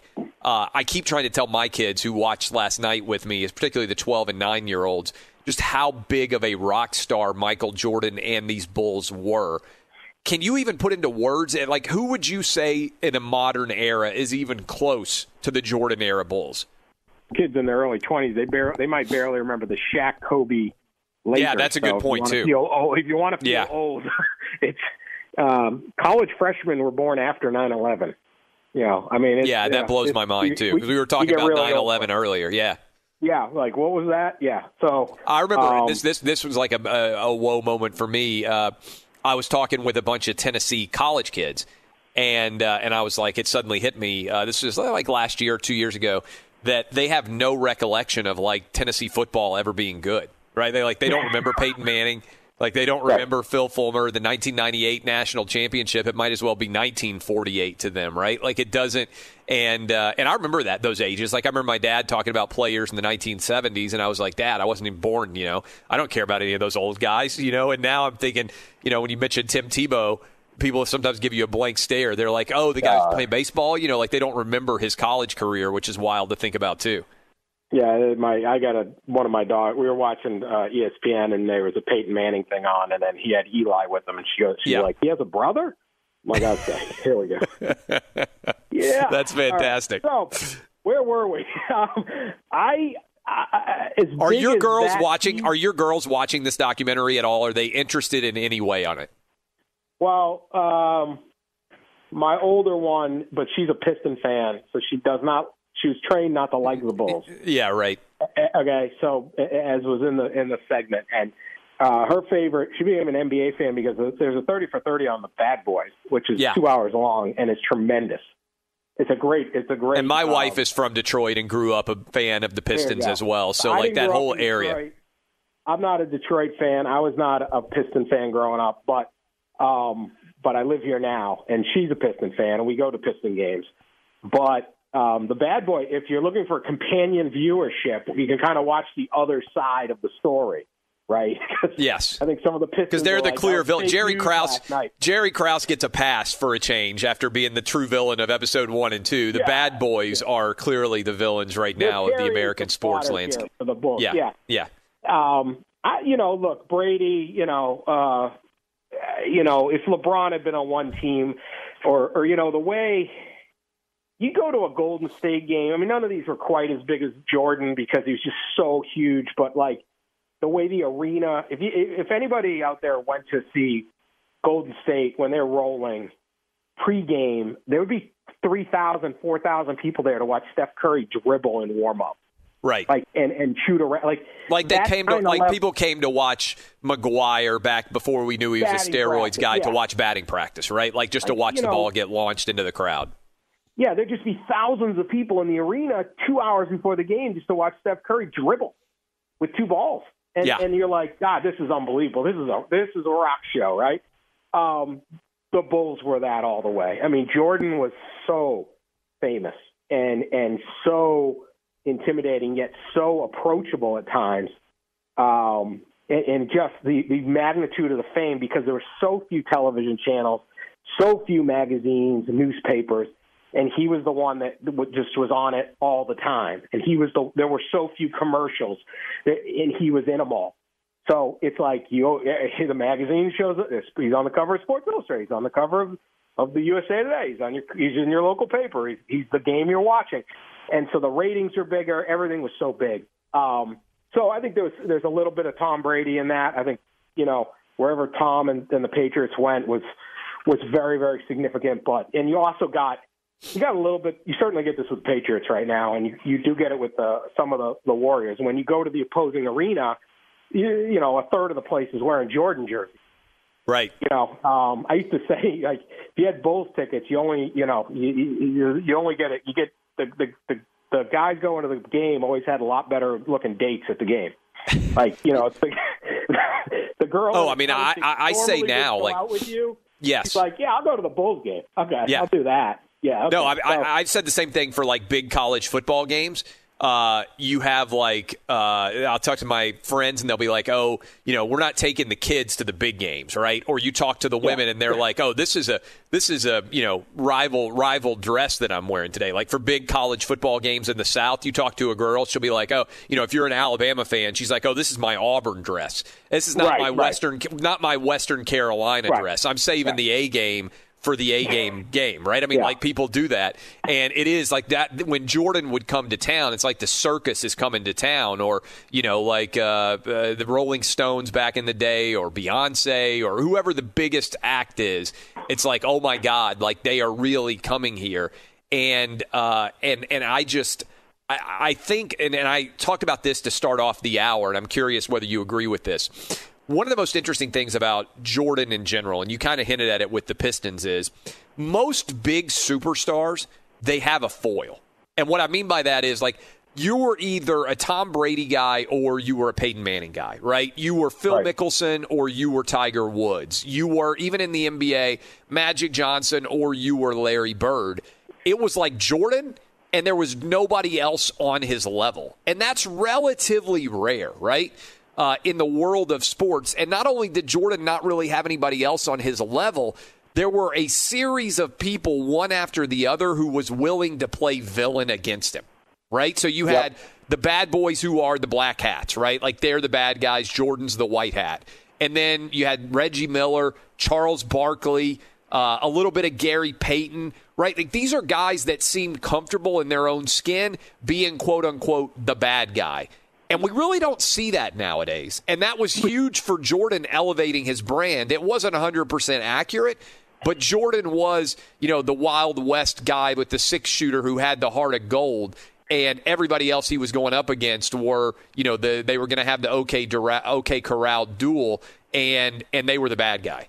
Right, and it was really the Pistons were the only ones that really were able to take it down, other than the early days Celtics when Jordan's team wasn't there. But the Pistons were able to do it with that physical style and that leadership, and they were such an amazing team. And Isaiah Thomas is one of the most underrated players in the history of the National Basketball League, part because Basketball Association, part because Jordan hated them, and Jordan froze them out of the Dream Team, and he hated the Pistons. That rivalry was not just a little bit; that was all the way. They were beating on Bill Laimbeer and Rick Mahorn, just these perfect foils. But that team was great, and they were able to stop them. And then that was an era when it was like it kept happening, and it was like, can the Celtics get past the Sixers, and then they did, and then the Celtics and Lakers are going, and it was, can the Pistons get past the Celtics, and then they did, and then it was, can the Bulls get past the Pistons, and they did, and then it was like, can the Knicks get past the Bulls? No, they couldn't, and you had these just multi-year kind of basketball wars going on that were just phenomenal, and so that was why you had that similar, like, can Peyton Manning ever get past Belichick and Brady, and then That's they right. did. And you had that, and so it was a great thing where you didn't have to watch all year and be like, oh, I'm gonna watch that series. And obviously, you had these huge personalities. And what I appreciate out of the Pistons is they didn't. Everyone else is genuflecting to Michael Jordan, and then it's like, yeah, we don't care. We just don't care. He's a great player, but we don't care. We're gonna beat we the crap got out of him. Isaiah, we got our guys, and I think that's what made it such a great rivalry. Dan Wetzel, it's been fantastic. Appreciate the time this morning. Thanks for getting up early with us. At Dan Wetzel on Yahoo Sports. On Twitter, you can read him at Yahoo Sports pretty much every day. Appreciate my man. Talk to you soon. Take care. Have a good one. Fox Sports Radio has the best sports talk lineup in the nation. Catch all of our shows at foxsportsradio.com. And within the iHeartRadio app, search FSR to listen live. Well, we had the end of the NFL draft, and a lot of you watched. Biggest crowd that has ever watched the NFL in the history of the NFL draft, at least the recent history of the NFL draft. It was a epic viewing experience, I thought. Draft ratings up 37% on day one, 40% on day two, 32% on day three. And as if that were not enough, on Thursday, Friday, Saturday, we also had an absolutely incredible 2 episodes of The Last Dance that aired last night from 9 to 11 Eastern. And I'm going to give Danny G here an opportunity. For those of you who didn't watch, here's a couple of minutes of the best cuts from Michael Jordan, from many of the stars of this documentary, Dennis Rodman. If you didn't watch or you haven't seen it yet, I don't know what you're doing with your life, but here's just a little bit of what you missed last night. Fire away, Danny G. Second or third year in the league, I actually figured out what I can do best: rebound and play defense. Basically, I just started learning how to perfect that. Holy cow! How about that? I just used to have my friends late at night, 3, 4 in the morning, go to the gym. I said, shoot the ball. I just shoot over here, shoot over here, shoot over there, shoot over there. I just sit there and react. I just practice a lot about the angle of the ball and the trajectory of it. You got a Larry Bird, it's going to spin. You got a Magic, and maybe spin. When Michael shoot over here, I position myself right there. Now I hit the rim, it's boom, click and go back this way. Boom, here, click and go that way. Boom, that way. Click here and go like this way. So basically, I just started learning how to put myself in a position to get the ball. Dennis hadn't accepted the role that Scotty wasn't going to be around, and we needed you to be more accountable. I need to count on you. So around that time, we had a game, and he gets kicked out for something. And I'm livid because he gets kicked out of the game and leaves me out there by myself because Scotty's not playing. And Dennis knew he knew he screwed up. I hear someone knocking on my door at the hotel. Now, Dennis never comes to my room. And he comes and says, man, you got an extra cigar. I went to Michael Jordan's room, asked for a cigar, but I think that he knew the fact that, that I think that's probably his way of me showing him that, man, my bad. He didn't say apology. He didn't say anything. But by him coming to my room, it was his way of saying, look, man, I f***ed up. And from that point on, Dennis was straight as an arrow. And we started to win. All you got to do is you go back to us losing in Game 7. I shook everybody's hand. 2 years in a row, we shook their hands when they beat us. there was a certain respect to the game that we paid to them. That's sportsmanship, no matter how much it hurts. And believe me, it hurt. But they didn't have to shake our hands. We knew we whipped their ass already. We gotten past them, and that was to me, that was better than, in some ways winning a championship. I know you loved it, Danny G. I know Dub and Eddie Garcia. I know everybody loved this show, and it feels like it's just continuing to get better and better. And there were so many things that stood out to me about The Last Dance. In particular, I'm going to go in order as I took notes. It was wild to see so many of these great quotes. First of all, we started off with the great line from Gary Payton about Dennis Rodman, saying that he was basically just the F up person. Like, he existed on the basketball court just to F up everything, which I thought was a fantastic way to explain Dennis Rodman. But what about the quote from Chuck Daly, who said, "You don't put a saddle on a Mustang"? And again, I didn't really know a lot of the Dennis Rodman. I mean, you forget over the years the Dennis Rodman story, but Dennis Rodman came out of this southeastern Oklahoma State, and he was the 27th pick overall. It seems to me you used to find a lot more diamonds in the rough in the NBA than happens now. And the diamonds in the rough now in the NBA might have mostly moved overseas, where the NBA is such a global game now. It was relatively rare, although you had Tony Kukoc on the Bulls, and there were a couple of shots where you saw Vlade Divac, and you were just like, Vlade, remember him? But you had guys like Scottie Pippen come out of Central Arkansas that nobody knew early on, but they were noticeable enough that they were first-round draft picks. And I know you can point to some guys who are first-round draft picks now that kind of come out of nowhere. Ja Morant would be an example. But Ja Morant went to Murray State. I mean, he played in the NCAA tournament. It's not like he was truly an unknown. I mean, when you think about Central Arkansas and Southeastern or Southwestern Oklahoma State or whatever, that Southeastern Oklahoma State, I mean, I don't even know those schools. A lot of you would not even know that they exist. Does Southeastern Oklahoma State even exist still anymore? I have no idea. I think it does. I know Southeast Missouri State, but I'm not sure I knew Southeast Oklahoma State even exists. So the Rodman story in and of itself, I feel like could be explored a lot more.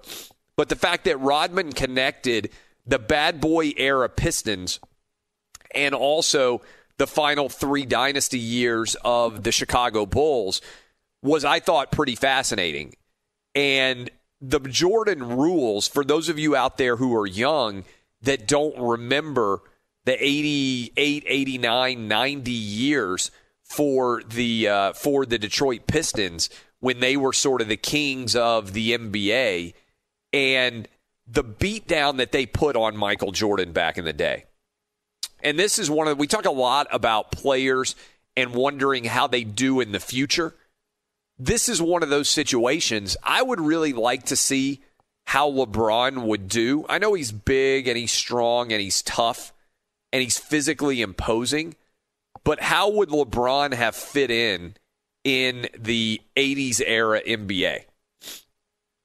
Because LeBron now is a flop artist. Like, you barely touch him and he goes down like he got hit by a 2x4. What would have happened to LeBron if the NBA players had hit him like they hit Jordan? Would he have been physically as tough, mentally as tough as Jordan had to be as that process went on? I don't know. I feel like Jordan, his game would translate incredibly well to the modern NBA. People say, what do you mean by that? Like, if you watch the way that you were able to defend in the NBA back in the day, you could get your hands all over a guy. And if you watch the way that Jordan got to the basket, even with guys able to basically lean on him, they call that hand check foul in the NBA all the time, right? I mean, you can't put your hands on a guy hardly at all. And James Harden, guys like James Harden have obviously become flop artists, as a result.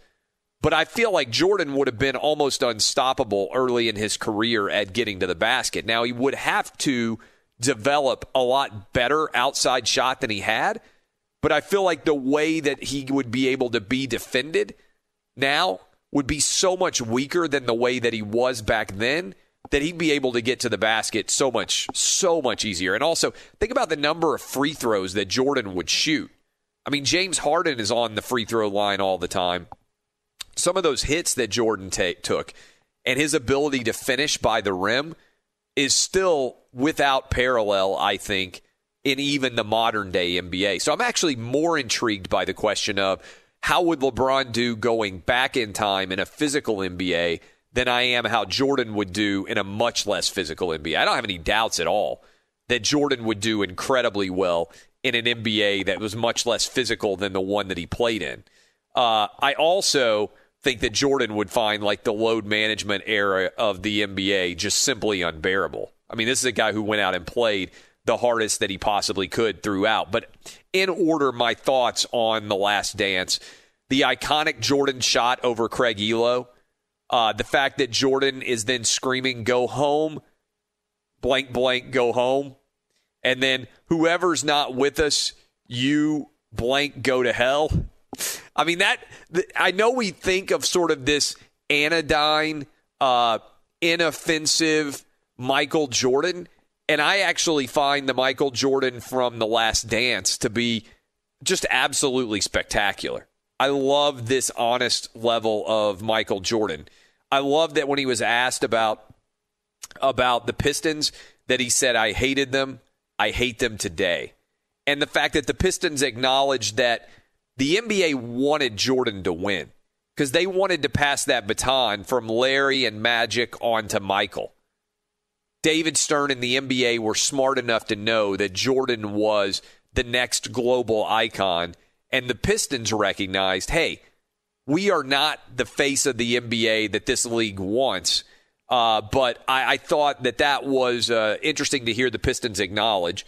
Doug Collins, think about Doug Collins.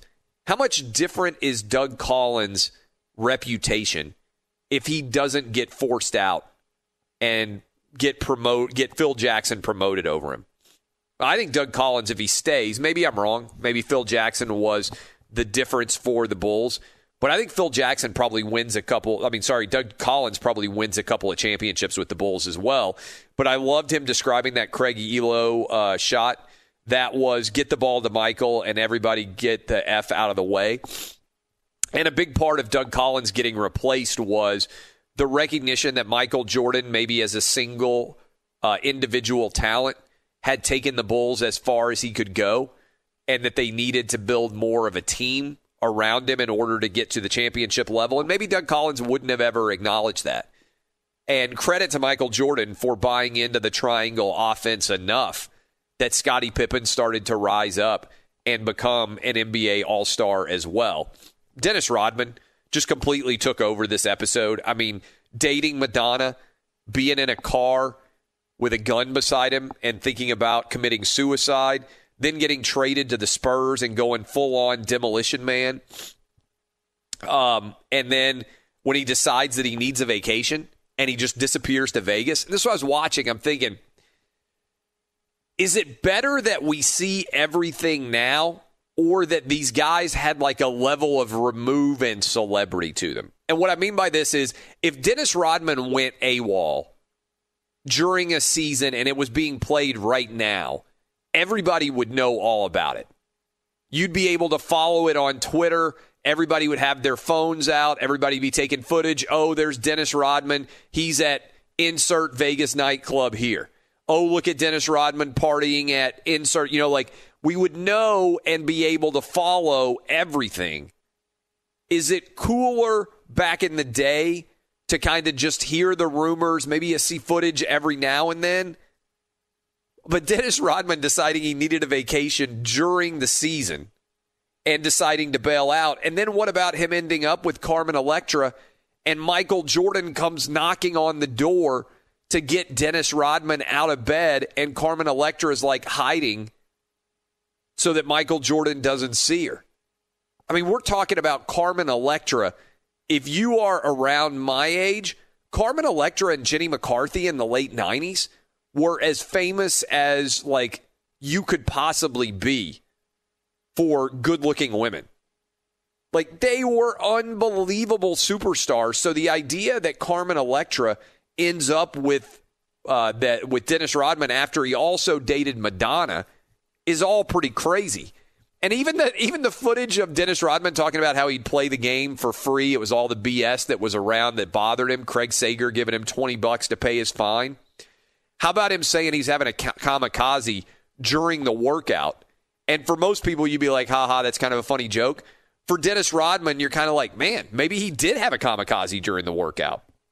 Even the footage from Phil Jackson coaching in Puerto Rico. I mean, how crazy was that whole story? They said that some guy comes out and shoots an official in the leg because he was angry in Puerto Rico about the way the game was being officiated, and they just said you couldn't go to home games for the rest of the year. But then Jordan coming to grips with what it was going to take to get past the Pistons and saying to Horace Grant, don't effing whine about the way that he was being treated by the Pistons. Jordan, when they lost in 90 in Game 7 in the Pippen migraine game, being on the bus and crying, being so utterly devastated over losing 3 years in a row, which comes back around to I hated them, I hate them today, Jordan on the Pistons. But then Scottie Pippen in 91 getting shoved into the stands, and it was like the Bulls were mentally tough enough to handle it.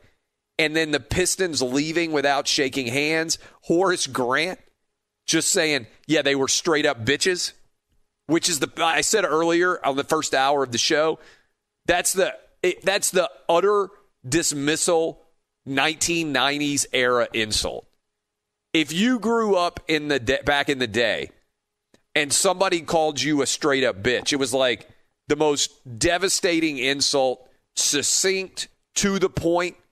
Every guy out there who grew up in the 90s is like, that was such a 90s level destruction from Horace Grant. Going old school and just saying, hey, they were straight up bitches. That was such a 1990s era insult. Jerry Krause dancing on the plane to celebrate the win. And then when they showed Michael Jordan the Isaiah Thomas commentary, which is, I think, is such a cool part of this documentary, is like when you saw him do it for Phil and Scotty and Michael, where they talked about Dennis Rodman needing a vacation. But Michael Jordan said, you can show me whatever you want. You'll never convince me that he wasn't a bleep. Talking about Isaiah Thomas and the way the Pistons left the court. I mean, that entire documentary was extraordinary. All right, we're going to take a break from the documentary. When we come back, we will talk the NFL draft a little bit more. This is Outkick the Coverage with Clay Travis. Hey, it's Jonas Knox, and you know O'Reilly Auto Parts. You know, O'Reilly, who are in the business of keeping your car on the road. O'Reilly Auto Parts offer friendly, helpful service and the parts knowledge you need for all your maintenance and repairs. They've got thousands of parts and accessories in stock, either in-store or online, so you never have to worry if you're in a jam. The team at O'Reilly Auto Parts can test your battery for free in or out of your car. If it needs to be replaced, they'll help you find the right battery for your vehicle. Need your windshield wipers replaced, a brake light fix, or a quick service? They'll help you find the right part or point you to the nearest local repair shop for help. Whether you're a car aficionado or an auto novice, you'll find the employees at O'Reilly Auto Parts are knowledgeable, helpful, and best of all, friendly. And by the way, I was just at O'Reilly not that long ago, within the last month, and guess what? Needed some help with the alternator, had some questions with the batteries. They helped me right away and did it right there in the parking lot. The professional parts people at O'Reilly Auto Parts are your one-stop shop for all things auto, do-it-yourself, and you can find what you need in-store or online. Stop by O'Reilly Auto Parts today or visit them at O'ReillyAuto.com/2pros. That's O'ReillyAuto.com/2pros. From BBC Radio 4, Britain's biggest paranormal podcast is going on a road trip. I thought in that moment, oh my God, we've summoned something from this board. This is Uncanny USA. He says, somebody's in the house, and I screamed. Listen to Uncanny USA wherever you get your BBC podcasts, if you dare.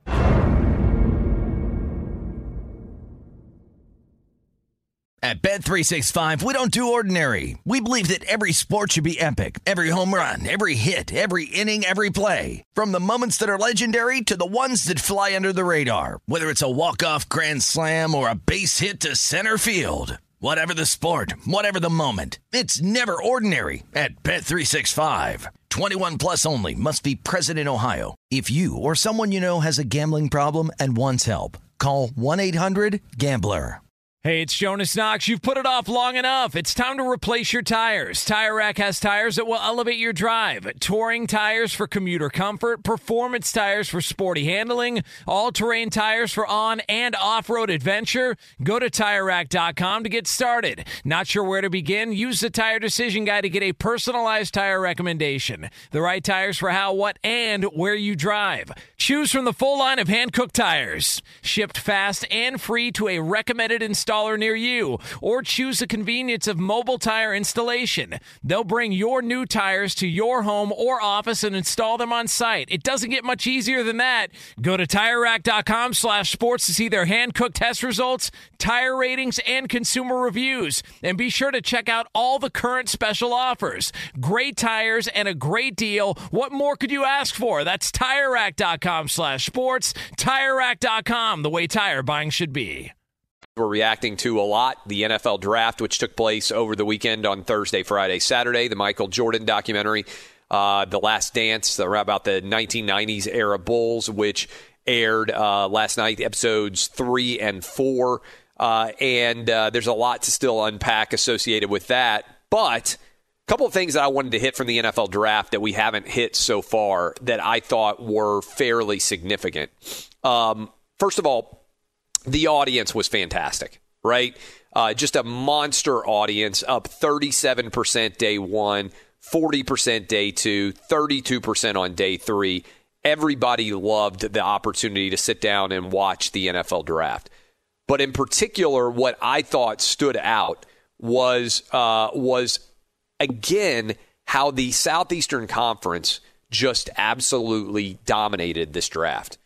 Through the 3 rounds on Friday, the SEC had 40 draft picks. Some of the best players that we have ever seen is incredible. It's incredible how much talent the SEC had at the top of the line this year. And when you look at the schools and what they produced in terms of the audience, LSU tied an all-time record with 14 draft picks. The SEC produced 63 draft picks, the Big Ten 47, Pac-12 32, ACC 27. SEC had 15 first-round picks, 40 through the first 3 rounds, which you've never seen before.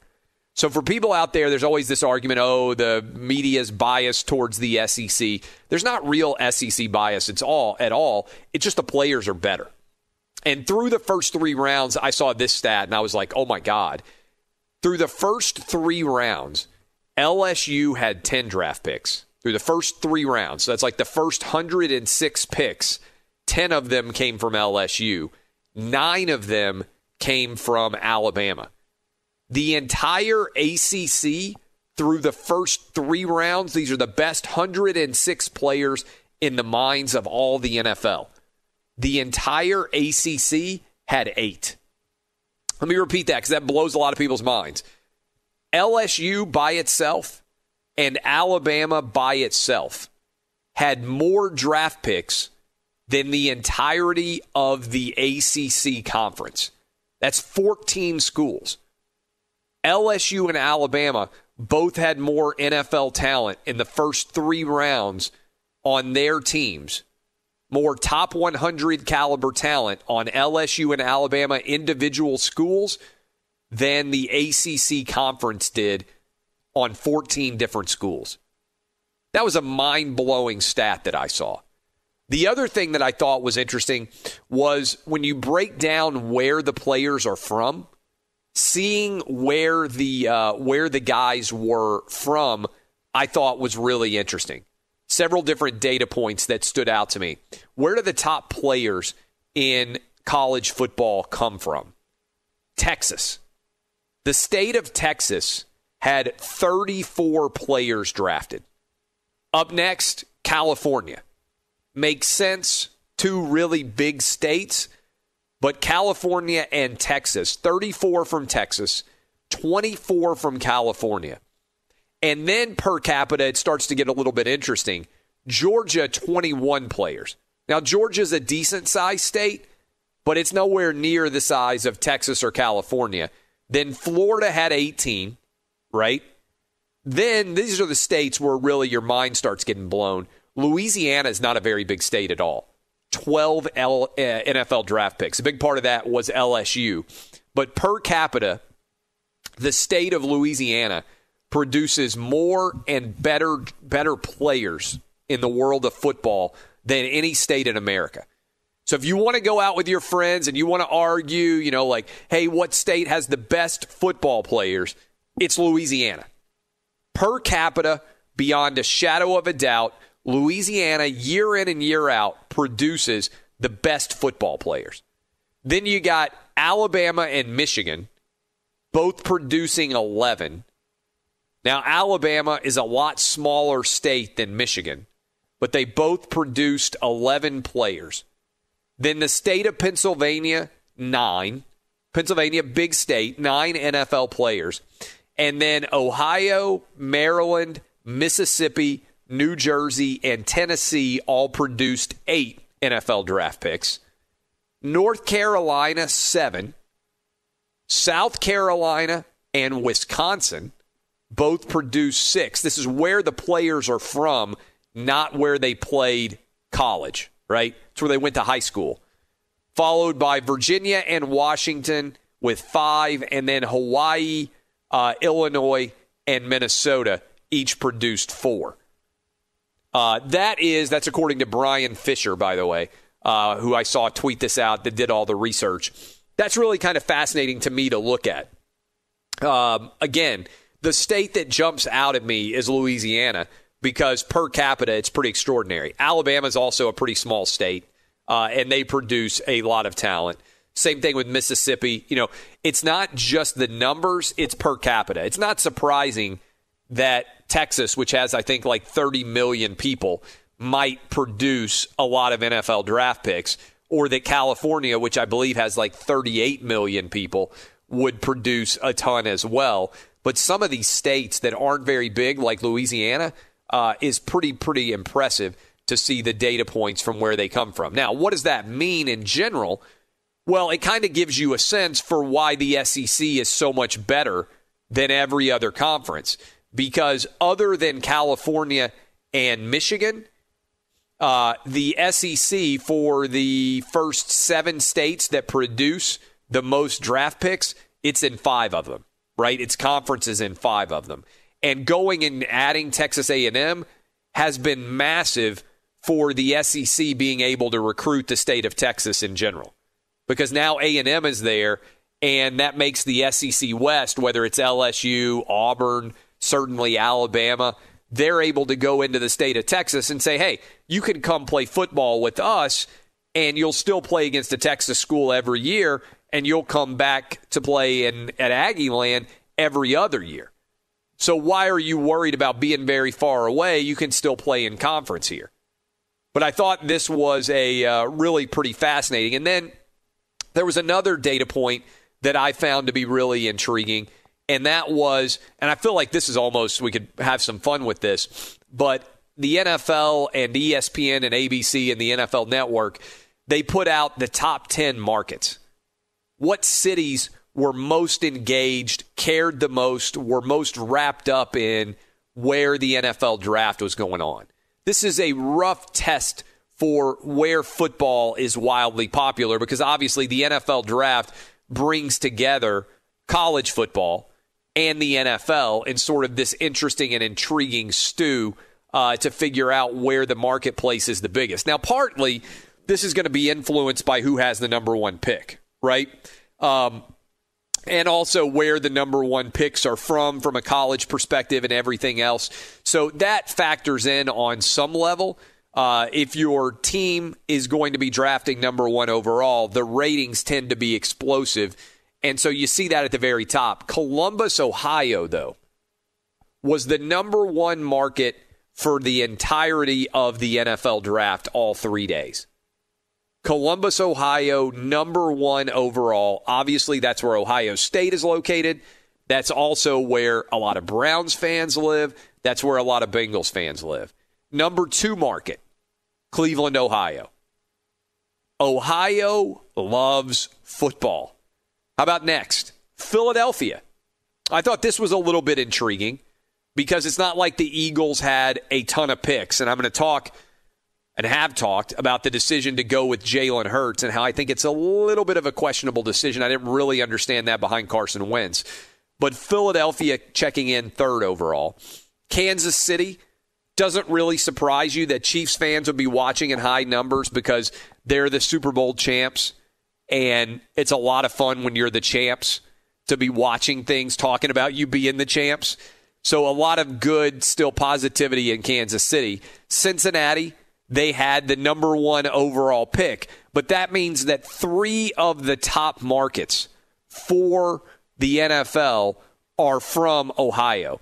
And this is a little bit different, kind of an interesting test case, because a lot of years you might be like, well, there's really good weather. We're going to be outside. There's lots of events going on. Not a lot of people outside right now. So television ratings in general should be up pretty substantial. So state of Ohio, 3 of the top 5 highest rated markets for the NFL draft. And then we start to get into the South in a big way. Atlanta, Falcons haven't been that good historically, but a lot of interest in Atlanta. Atlanta is kind of a melting pot of SEC football interest and just college and pro football in general. So it's not a surprise to me that they would be high. Then Jacksonville, Florida. Okay. Nashville, Tennessee, my hometown. Next 3 markets there, all Southern football hotbeds. Atlanta, Jacksonville, and Nashville. Then how about the conclusion? Milwaukee, a lot of Packer fans probably sitting back saying, whoa, we got Jordan Love. We got a lot of drama all of a sudden in Green Bay. Then Denver, Broncos just dominate in the city of Denver. And then Baltimore, Maryland.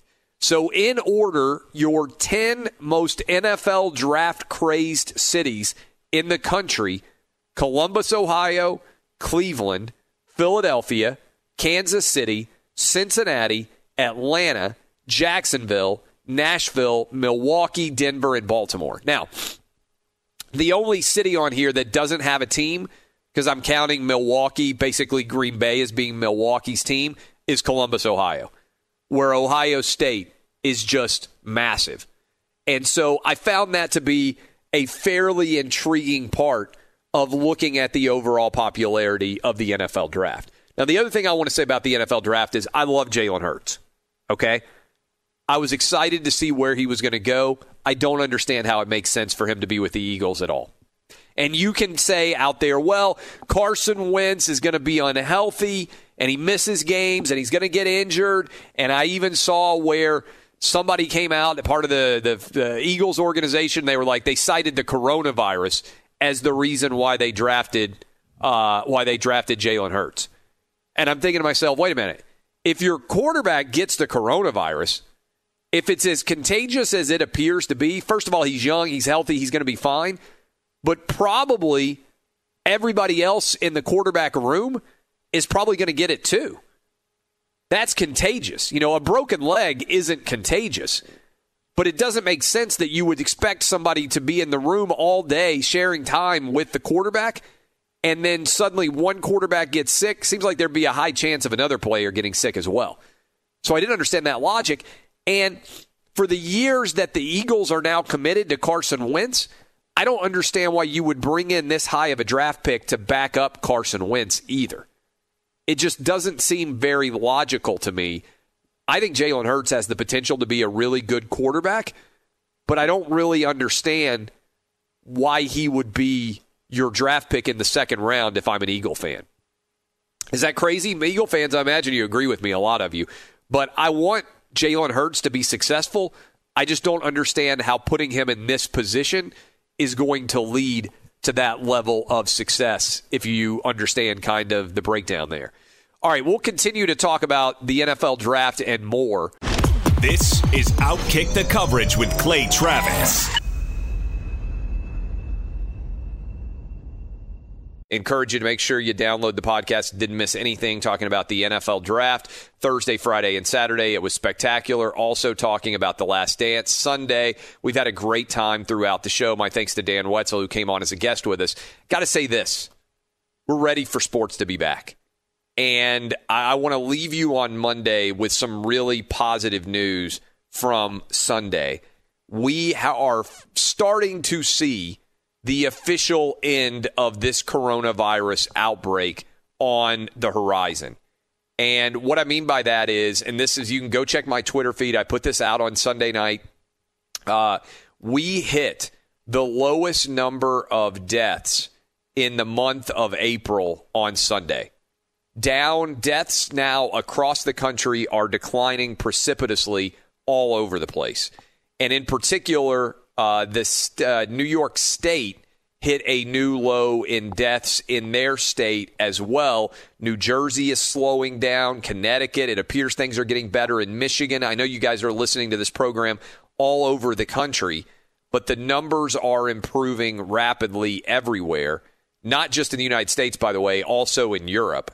But we also hit nearly a new cases low, despite testing having improved massively so far, such that I believe it's time for the leagues to start to think about coming back. Like the NBA out there, a lot of you are watching The Last Dance and you are loving it. There are 3 more Sundays of The Last Dance. To me, it would be a phenomenal thing if in 3 weeks the NBA comes out at the end of The Last Dance in 3 weeks and says, hey, we're ready to come back and start training.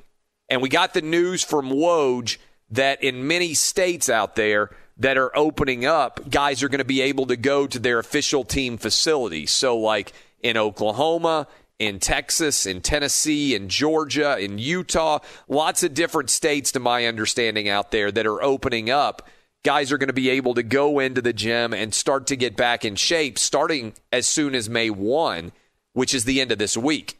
So we've got The Last Dance airing on May 3rd, on May 10th, and on May 17th, and then it's over. To me, this is an opportunity, if Adam Silver is thinking smartly, and if you look at the data and where we're headed, it's very likely that by the middle of May, the number of infections and the number of deaths are going to have declined precipitously, even more so than now. Again, on Sunday, we hit a low for the entire month of April, and we were down really, really much lower. Again, we were all the way back to March 31st, the same rate there. So if you think about the curve, we're on the backside of the curve pretty clearly. Now, I don't know how quickly we're going to get down the backside of that curve, but I think it's going to happen pretty quickly as we move into May. Temperatures start getting warmer. The rates of infection continue to decline in general. The rates of severe infection continue to decline. I think the NBA, Major League Baseball, the NHL, MLS, everybody out there in these leagues needs to start to think about coming back. Now, we know that the PGA says they're coming back June 11th, and we know, at least it's been hinted and talked about a great deal, that NASCAR is going to come back May 24th. We're going to talk later in the week to a large degree, I think, about colleges coming back, which is a big part of college football and college basketball and sports returning on campuses. I think that's a smart move. I think we're going to start to move really quickly as May gets closer and closer towards the idea of guys being able to come into camp, get into shape. And I've been saying this for a long time. And some people have not been happy with me because they want to sell doom and gloom to you and the fact that the bad things are going to happen and there's no way that we can play the games. I disagree. I think that every league is going to be playing by late June into July. So I think the Major League Baseball, I think the NBA, I think the NHL, I think the MLS, everybody's going to be back. And I think it would be smart if they build off of the NBA does all the popularity that's coming out of The Last Dance. And I guarantee you LeBron's watching this saying, man, I can't catch Jordan. If I don't win a championship this year, there's no way anybody's going to argue that I am superior to Michael Jordan after watching this documentary.